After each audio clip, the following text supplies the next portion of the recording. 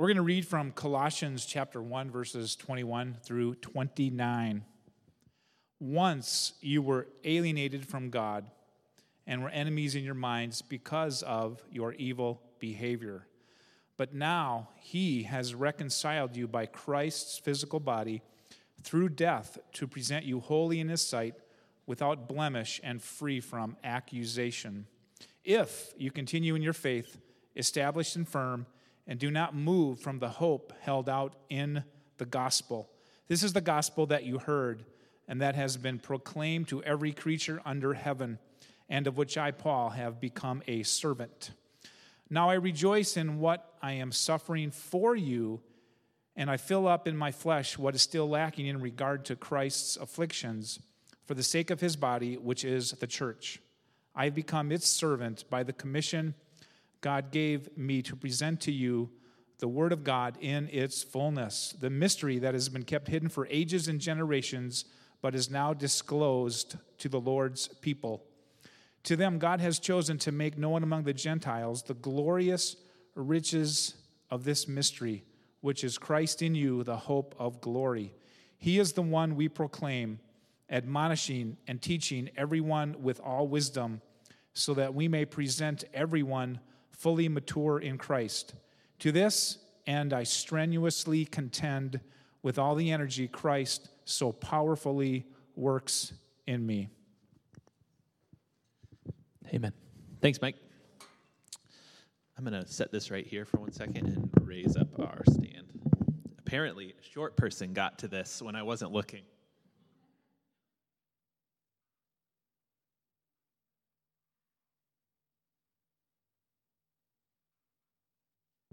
Now Ashley's going to come in this week and lower it so that when she gives announcements, she doesn't look like a midget. That's all right. That's all right.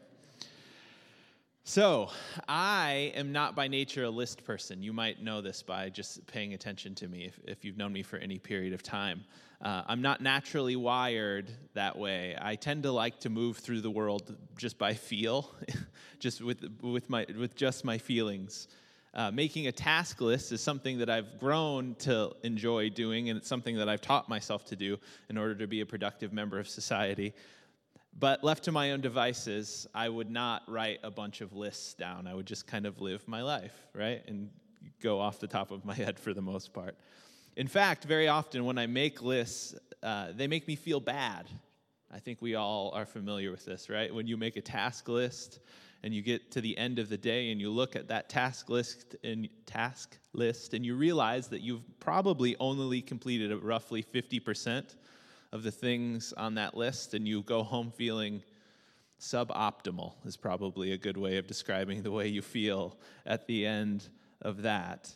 I hear that in business kind of circles now, people are saying that we shouldn't even make task lists in the same way that we have traditionally made them. What they say you need to do is to make a list instead that is in line with the things that are most important, and then you kind of allocate your daily energy to the list of things that are most important. So if you say, this is the most important thing, then I allocate the majority of my energy for that day to that one thing. And the thinking is that if you get only 2 or 3 things done every day, but the things you get done are the most important things for you to do, then ultimately you will be a success.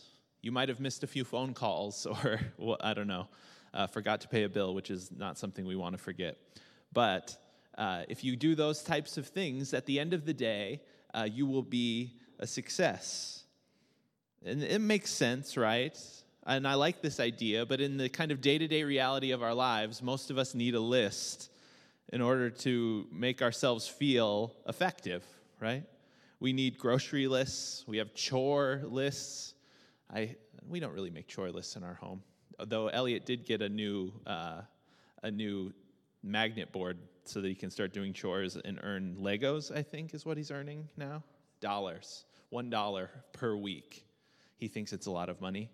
We hope to continue to help him believe that that's a lot of money. But we need lists, right? We need chore lists. We need little magnet boards that tell us when we brushed our teeth from time to time. And this helps us feel, many of us, and if you're a list person, this most likely helps you feel like you have an ordered life, right? If you have an ordered task list, then it's possible that you feel like you have an ordered life. And if you have a disordered task list, if you don't know where you're going or what you're doing next, you might feel, particularly if you're a list person, that your life is in some real and true sense disordered, right? Now, growing up, I heard a lot of people talk about the order or the importance of their life in this kind of way, where they would make a list of the priorities in their lives, and then they would attempt to the best of their ability to structure their lives based around those priorities. So it goes something like this. If you've grown up around church at all, you hear this said from time to time. So on the priority list of my life, number 1 is God. You often hear. If you're married, number 2 is my spouse. And then if you have a family, it's my kids and maybe your dog or your boat or your job, or I don't know. You can make the list as long as you want it to, all the way down, right? And to a certain extent, I think this way of understanding our lives comes from this early church father named Augustine. Has anybody ever heard of Augustine? You can raise your hand if you've heard of him. He wrote this really famous book in like the 450s, I think, called The City of God. And so, and what Augustine says in this book is that the primary problem with the human heart is that we have what he calls disordered loves, so that our hearts are kind of disordered. And what he means by this is that God is the ultimate good, right? That God is the best good thing possible, and that everything else in existence is a lesser good. It's very often it's a good thing, but it's a lesser good, and it flows from the hand of God and is meant to lead us back to him. This is Augustine's argument. So for Augustine, anytime we love something for its own sake, anytime we love something just because of it, rather than for God's sake, we are exchanging ultimate love, the love of God, for a love of something lesser, for a lesser type of love. He says whenever we love something lesser as though it were ultimate, we are loving a creature or the creation rather than the creator. In the city of God, Augustine says it this way. He says, "These are thy gifts, they are good, for thou in thy goodness has made them. Nothing in them is from us, save for sin, when neglectful of order. We fix our love on the creature instead of on thee, the creator." Augustine wanted our love, our hearts, to be properly ordered, because when things in our lives are disordered, all kinds of things go haywire, he believed. And so we think, if only I make a priority of life list and remind myself of that order of priority often, my life will go as it should go, right? If we just make a list and we make sure the right things are in the right order, then ultimately my life will flow naturally. It will be what it's supposed to be. But there's a problem with this. And the problem with this is that even Augustine did not believe that simply by making a list and putting God at the top, would we actually order our lives the way that God wants them to be ordered. Actually, Augustine knew that what so many other Christians know, that we can mentally understand something, right? That we can put it in our minds, that we know it up here, yet it does not actually work its way out into our lives because we don't believe it in our heart, right? We don't actually feel it in our emotions. We can put God first on our priority list, but until we come to love him that way, it does not really matter, right? It doesn't matter how you set up your list. If you don't actually love God that way, it doesn't actually matter. Other things we love will naturally kind of slide up the priority list of our lives and begin to take that place. And in Paul's letter to the Colossians, I think one of the things he is trying to help this small house church in Colossae to understand is that it's not just about seeing life appropriately. It's not just about creating a good priority list. It's not just so that you can just be a good Christian, right? So that you can just do the right things and so that you can make sure that you have the right list. Last week, Paul taught the Colossians a hymn, and he clearly wants them to remember this hymn that he teaches them. He wants it to get stuck in their head in some real and true sense. And this hymn, if you were with us, is all about how God, or how Jesus is the image of God on the earth, and that Jesus is the one through whom our lives were intricately knit together. And on top of that, he is in the process of renewing and reconciling all of the cosmos back from its broken state of affairs. This is what Paul says to the church in Colossians 1:15 through 20. You see, I think for Paul, it is not so much about helping the church understand that Jesus is at the top of the priority list of our lives. And so then we just have to think or act accordingly to that priority list. No, I think for Paul, he sees the order of things in a slightly more holistic way. And this morning, I think I want us to help us to see the order of our lives in a more holistic way than just a priority list. He wants the Colossians to see and understand, not with their minds, but with their hearts, right? That Jesus is not just another thing on the priority list. He is the very ground of being. He's the very ground of being, and that everything from the smallest plant to humanity itself gets its life from him, and he is actually working to bring those dead and broken parts of our being back to life through his death and resurrection. No, I don't think that it's about a priority list per se, though I agree with Augustine that our loves are misshapen and disordered. I think Paul wants the church to come to a deeper understanding of the idea that Jesus is more like the sun around which everything in our lives should orbit than he is like a number on a list. Or that Jesus is like the soil out of which our lives grow up. And in Colossians 3, verse 4, Paul says this very clearly when he says, when Christ, who is your life, which is an interesting turn of phrase, isn't it? Christ, who is your life, appears, then you also will appear with him in glory. You see, Jesus does not, I think, want to be a number on the list of our lives. He wants to be our very life. In Mere Christianity, C.S. Lewis says that God is like the sun, and that in and through the sun, we are able to see everything in our lives more clearly. It is as we stick close and embrace Christ as the creator and sustainer of our very lives that we are actually free to live this life anew and in the power of God's Spirit. And in our teaching text for today, immediately following this great hymn, Paul wants to remind the church again about the importance of keeping Jesus at the center of this thing. He wants to remind this church that they shouldn't move from the central reality that they have learned early in their life as Jesus followers. He doesn't want them to forget this reality. He wants to keep them connected to this life. And he longs for them to stay connected and to see the fruit of what happens in their life as they stay connected to the reality of the gospel.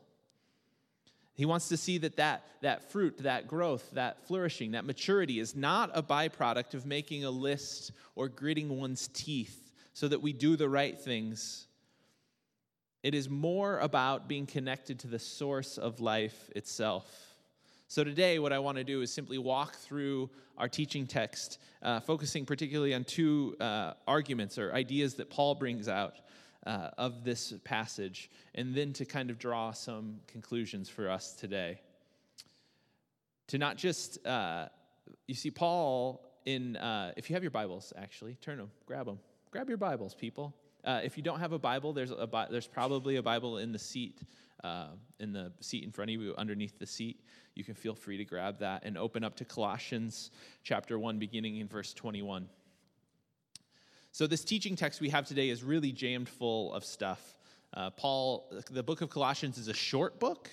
It's a relatively short book, but it's one in which Paul really crams a lot of information in. So anytime we take a anytime we take kind of a swath or a number of verses out, we can't, in the 35 minutes we have on a Sunday morning, can't address it all in its nuance, but we can look at the kind of broad strokes of what Paul is attempting to get at. And the first verses that I want to look at this morning are verses 21 and 22. So if you're looking there, they read like this.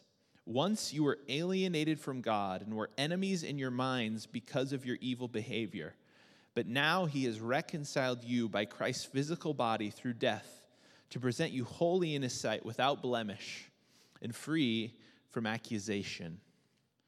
Now, like we said earlier, Paul has just finished this hymn, this poem, this early church song that he wants the church to commit to memory. But after he does this, he quickly switches gears in the book, and because he wants to remind the church of something. And that thing that he wants to remind the church about is their own sinfulness, right? Their own brokenness. He says, you have been cleansed from, he tells them that they've been cleansed from their sin, and they now stand before God in his language without blemish and free from accusation. And he seems to want to remind the church of this because they forget about that, right? They have forgotten this reality, that they were this particular way. And part of the reason we know that they have forgotten this reality is because they have moved on from it, right? Paul says numerous times in this book that the church at Colossae had moved on to try to gain more spiritual knowledge, or they had tried to move on to deeper things, and they had kind of sold out to religious cults of their day, or they had been influenced by Jewish Christians who wanted them to follow the law in a really meticulous type of way. And what Paul says is that you don't need to move off of the reality of the gospel to those things, but what you need to do is to remember something, and you need to remember that you're sinful, essentially. You need to remember this fact. He wants to remind them that there is nothing greater than the understanding of the cleansing and freedom that they have received through the death and resurrection of Jesus. And do you know one of the worst possible things that can happen to someone who claims to follow Jesus with their life? Forgetting that they're sinful. Forgetting that they don't have their lives together. Forgetting that they are in need of some help. Because when we forget that we are sinful, when we forget that we are broken, and that we are saved through an act of grace, we become what the Bible often refers to as self-righteous people. We become self-righteous people. This is often why Jesus clashes with the religious leaders of his day in the Gospels. Not because they tried to keep the law. God wanted the Jewish people to keep the law, right? He tells them to do this over and over again. So it's not the simple keeping of the law that frustrates Jesus. Jesus kept the law. But the reason he clashes with them is because because of the way in which they are following the law. They became infatuated with their own righteousness and their own ability to follow the rules, and they believed that this made them in some way better than the people who they believed did not follow the rules as well as they did. And it seems some of this is creeping into the church at Colossae. And it can easily sneak into our religious natures as well. Brennan Manning was a Christian author. He was actually a priest, and he wrote a ton of books, but a couple of his books that you might have seen carried in the Christian bookstore, if that's a place you go. I try to avoid it, to be honest with you. You can laugh. It's all right. The Ragamuffin Gospel he wrote, and he wrote a book called The Furious Longing for God. Like I said, Manning was actually a Jesuit priest. He went into the Jesuit order, but he found himself in some trouble, and I think he actually lapsed out of the priesthood at one point. For much of his life, he struggled with alcoholism, and much of his writing is kind of this raw excursion on that reality as he attempts to follow God, but very aware of his own brokenness. And in the Ragamuffin Gospel, he says this: "When I get honest, I admit I am a bundle of paradox. I believe and I doubt. I hope and I get discouraged. I love and I hate. I feel bad about feeling good. I feel guilty about not feeling guilty. I am trusting and suspicious. I am honest and I still play games. Aristotle said I am a rational animal. I say I am an angel with an incredible capacity for beer," which is great. But it's when we forget the depths from which Christ rescued each of us and turn a blind eye to our own brokenness, right? And particularly that type of religious arrogance can sometimes creep in, isn't it? It's when we begin to ignore that we are a bundle of paradoxes. That's what we are. That we can trick ourselves into believing that our lives don't desperately depend on Jesus. But Jesus instead is just a person with whom we shake hands and make a deal, right? And then we can go about living our lives to the best of our ability. It's tempting to think, and we sometimes believe, right, that we can manage our own lives, that we are not as bad as we actually are. You know, we all have this compulsion in our brains to see ourselves as better than we actually are, right? This is why you need people around you to tell you the truth. This is why marriage is very often such an effective tool for helping you to become the person God would have you to be. Because if you marry an honest person, which I hope you do, they will tell you the truth about yourself, and it will not always be flattering, will it? It helps us to see the reality of who we actually are. The church is hurt more by religious self-righteousness, I would argue, than anything else. And Paul is quick to remind us that a salve to our own religiosity and our own self-righteousness is this ability to be acquainted with our own sin, to be acquainted with the reality of what we have been brought out of and who we are in the core of our being. And Paul says in verse 23 that this is the gospel, and we would be wise not to move away from that reality on to some other thing.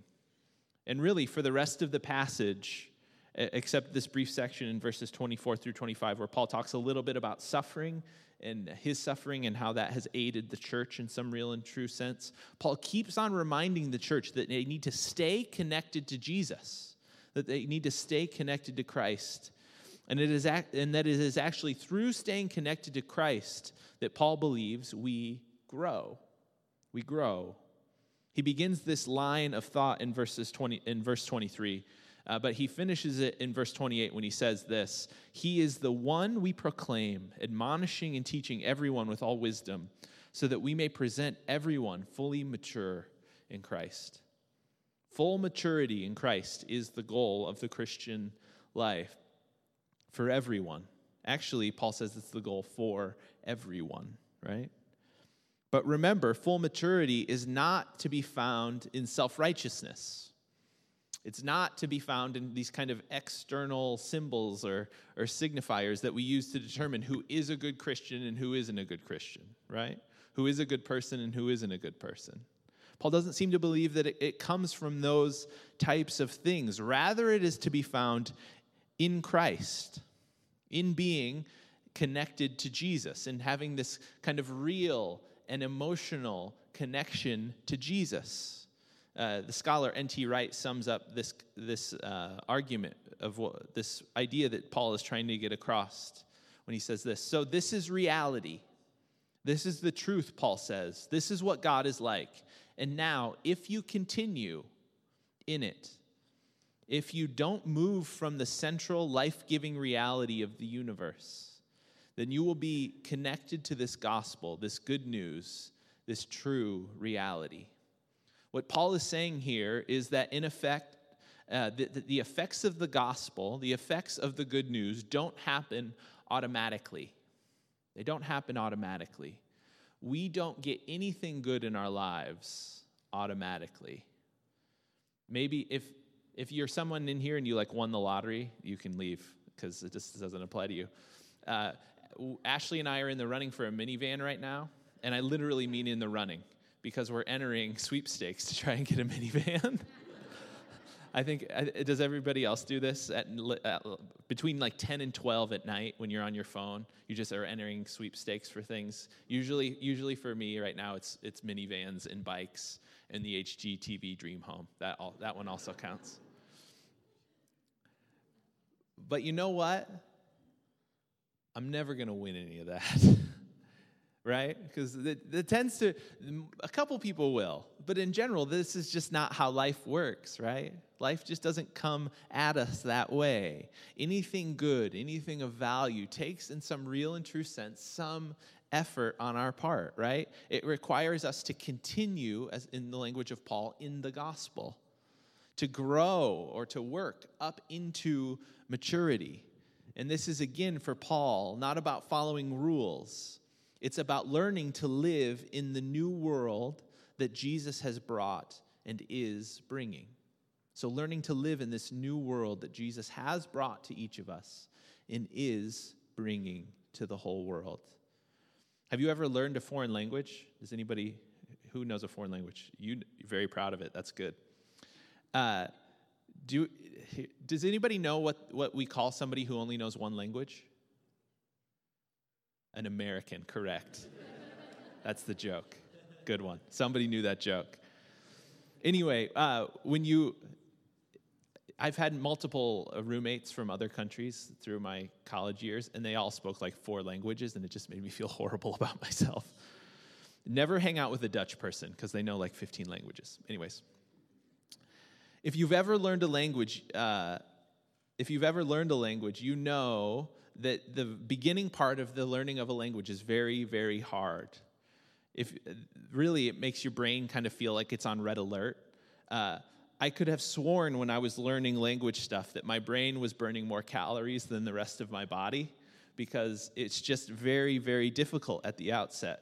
With language, there is this high level of effort that's required at the beginning, and you need to kind of persevere through the difficulty of your brain trying to figure out these kind of new verbal constructions and new verb forms and all of those types of things, right? How do you make something plural? That's always a great question when you're learning a new language, right? And eventually, what happens is that verb conjugation that you've been working on comes to the point where it just feels natural, right? And you hear it, and it just kind of makes sense.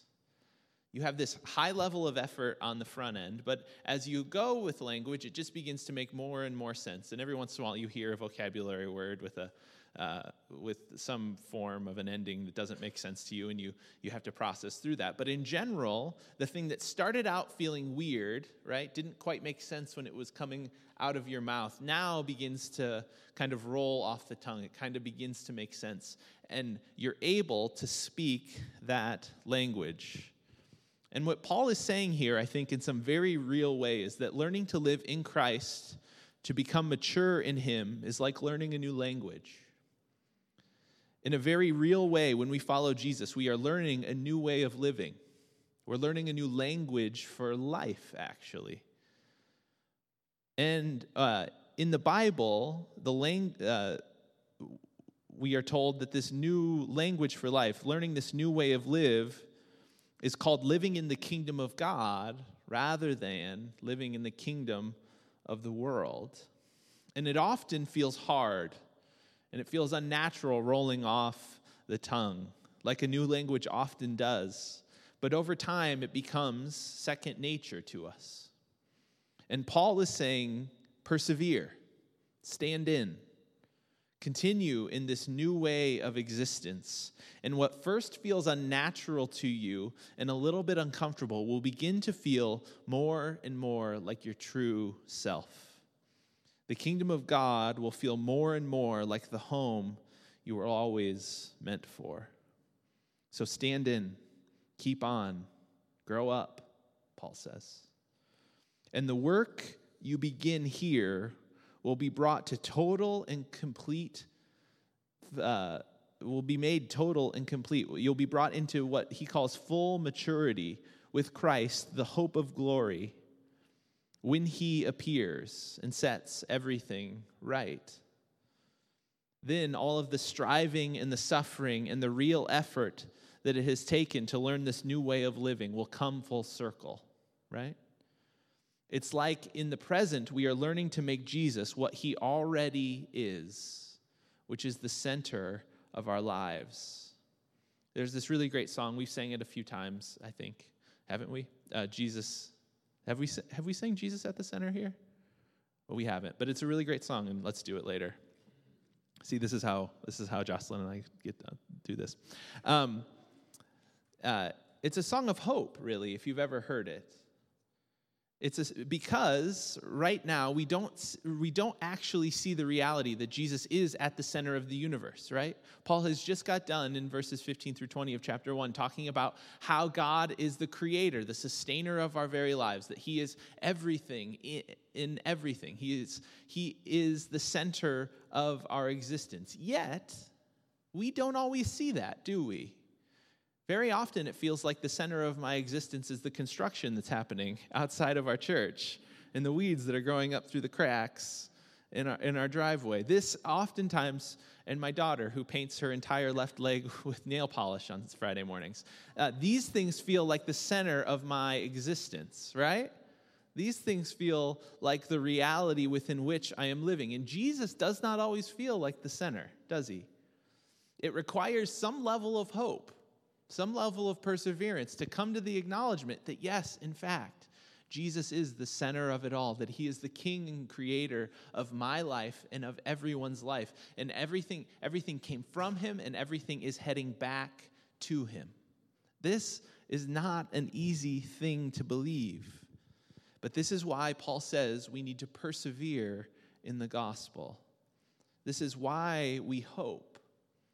We are called by the gospel to live now, to live in our current environment with all of its brokenness and all of its partiality in anticipation of the world that Christ is bringing this way. And we don't do that in self-righteousness. We don't do that by simply mentally telling ourselves over and over that Jesus should be the top of our priority list. We do this by letting the reality and the beauty of who Jesus is and what he has done for us sink in. We do this as we acknowledge the that we were chained to death and brokenness. That we were, and in some real and true sense, are still hindered or shackled by things that keep us down, really. We do it by learning to speak a language that isn't, to be honest with you, our native language. We do it by learning the language of the kingdom. And we learn that language by loving Jesus, by staying connected to him, by remembering where he brought us from. And so Paul says to the church at Colossae, stand in, persevere, continue to live and learn this kingdom language, and know and believe in hope that Jesus is bringing a new world to bear on this old and broken one. God's plan for each of us is not for us to be kind of half-heartedly structure our lives in such a way so that they appear mildly religious. This is not what God wants for any of us. God's plan for each of us is that we would continue in Christ until we reach full maturity and our tired and restless ways fall off like shackles on the ground, and Jesus is revealed in all the earth for what he already is in our hearts, the Lord and the King. This is what Paul is calling the church at Colossae to, and this is what they so easily forgot. it happens to be everything, right? If Jesus is the very ground of being, he's the very soil from which our lives spring up, if he is all in all, if he is the Alpha and the Omega, if he is that, why do we so often forget? Why are we so often pulled left and right by different things? Why are our hearts so partial? Why are we a conglomeration of paradoxes?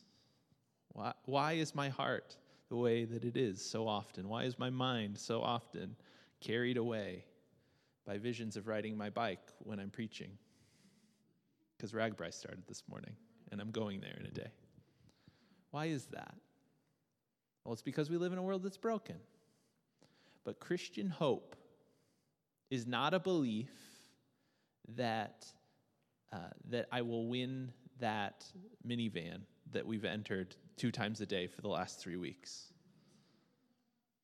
It is not a belief that we will have a perfect life and that everything will be happy. Christian hope is the belief that God is forming us in the character of Jesus as we stay connected to him, and that Jesus is bringing a world to this broken one now, that he is bringing a new world to this one, and that he is in the process, as Paul says at the end of that great hymn, he is in the process of reconciling all things back into himself. This is Christian hope. And we cling to it even when things are dark, even when things are broken, even when things don't feel right, even when the language of the gospel, the life lived in the kingdom doesn't feel to us like it's very natural. We cling to this hope because we've encountered a person in the person of Jesus who kind of tethers us or roots us to the source of life itself. And we can go spinning off at times. We can lose sight of that reality. But when we stay connected to Jesus, when we stay in the vine, in a sense, when we stay connected to the source of life, we are reassured, right? We are brought back to the reality of who is at the center of the cosmos, the sun around which our lives orbit. And even though we live in a world where the circumstances of our day-to-day lives don't often point to that reality, hope is the Christian belief that that is the case. And connection to Jesus, to the source of life, is the assurance that it is true.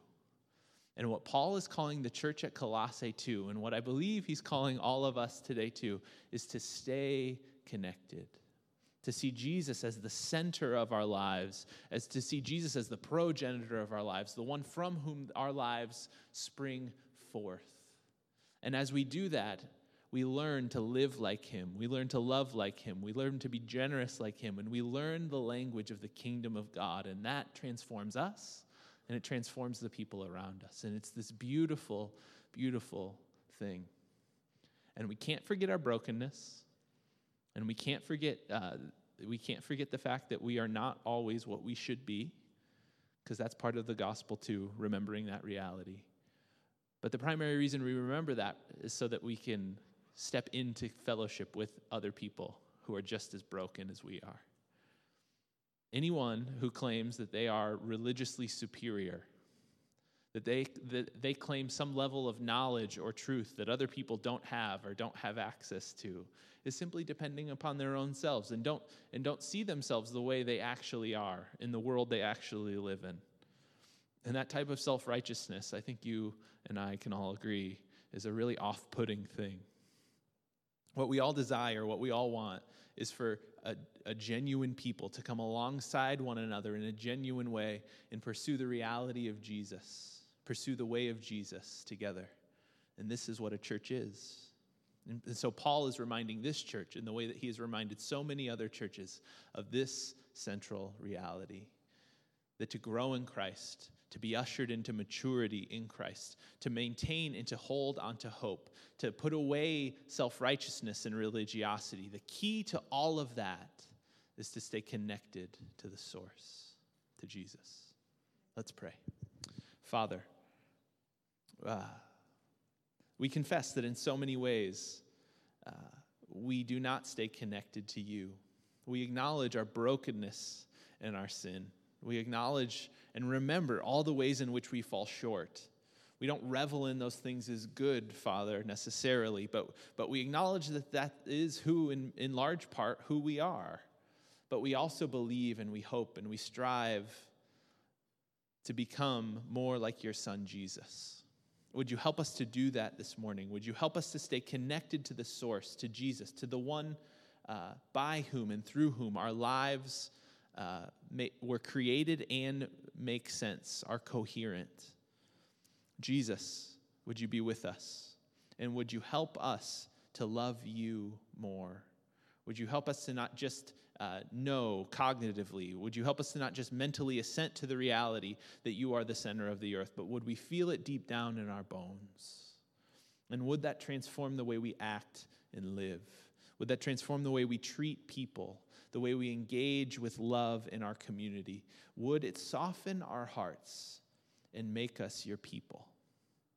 Jesus, teach us to live in your kingdom. Teach us the new language of the kingdom of God, that we might be your people and that you might be our God.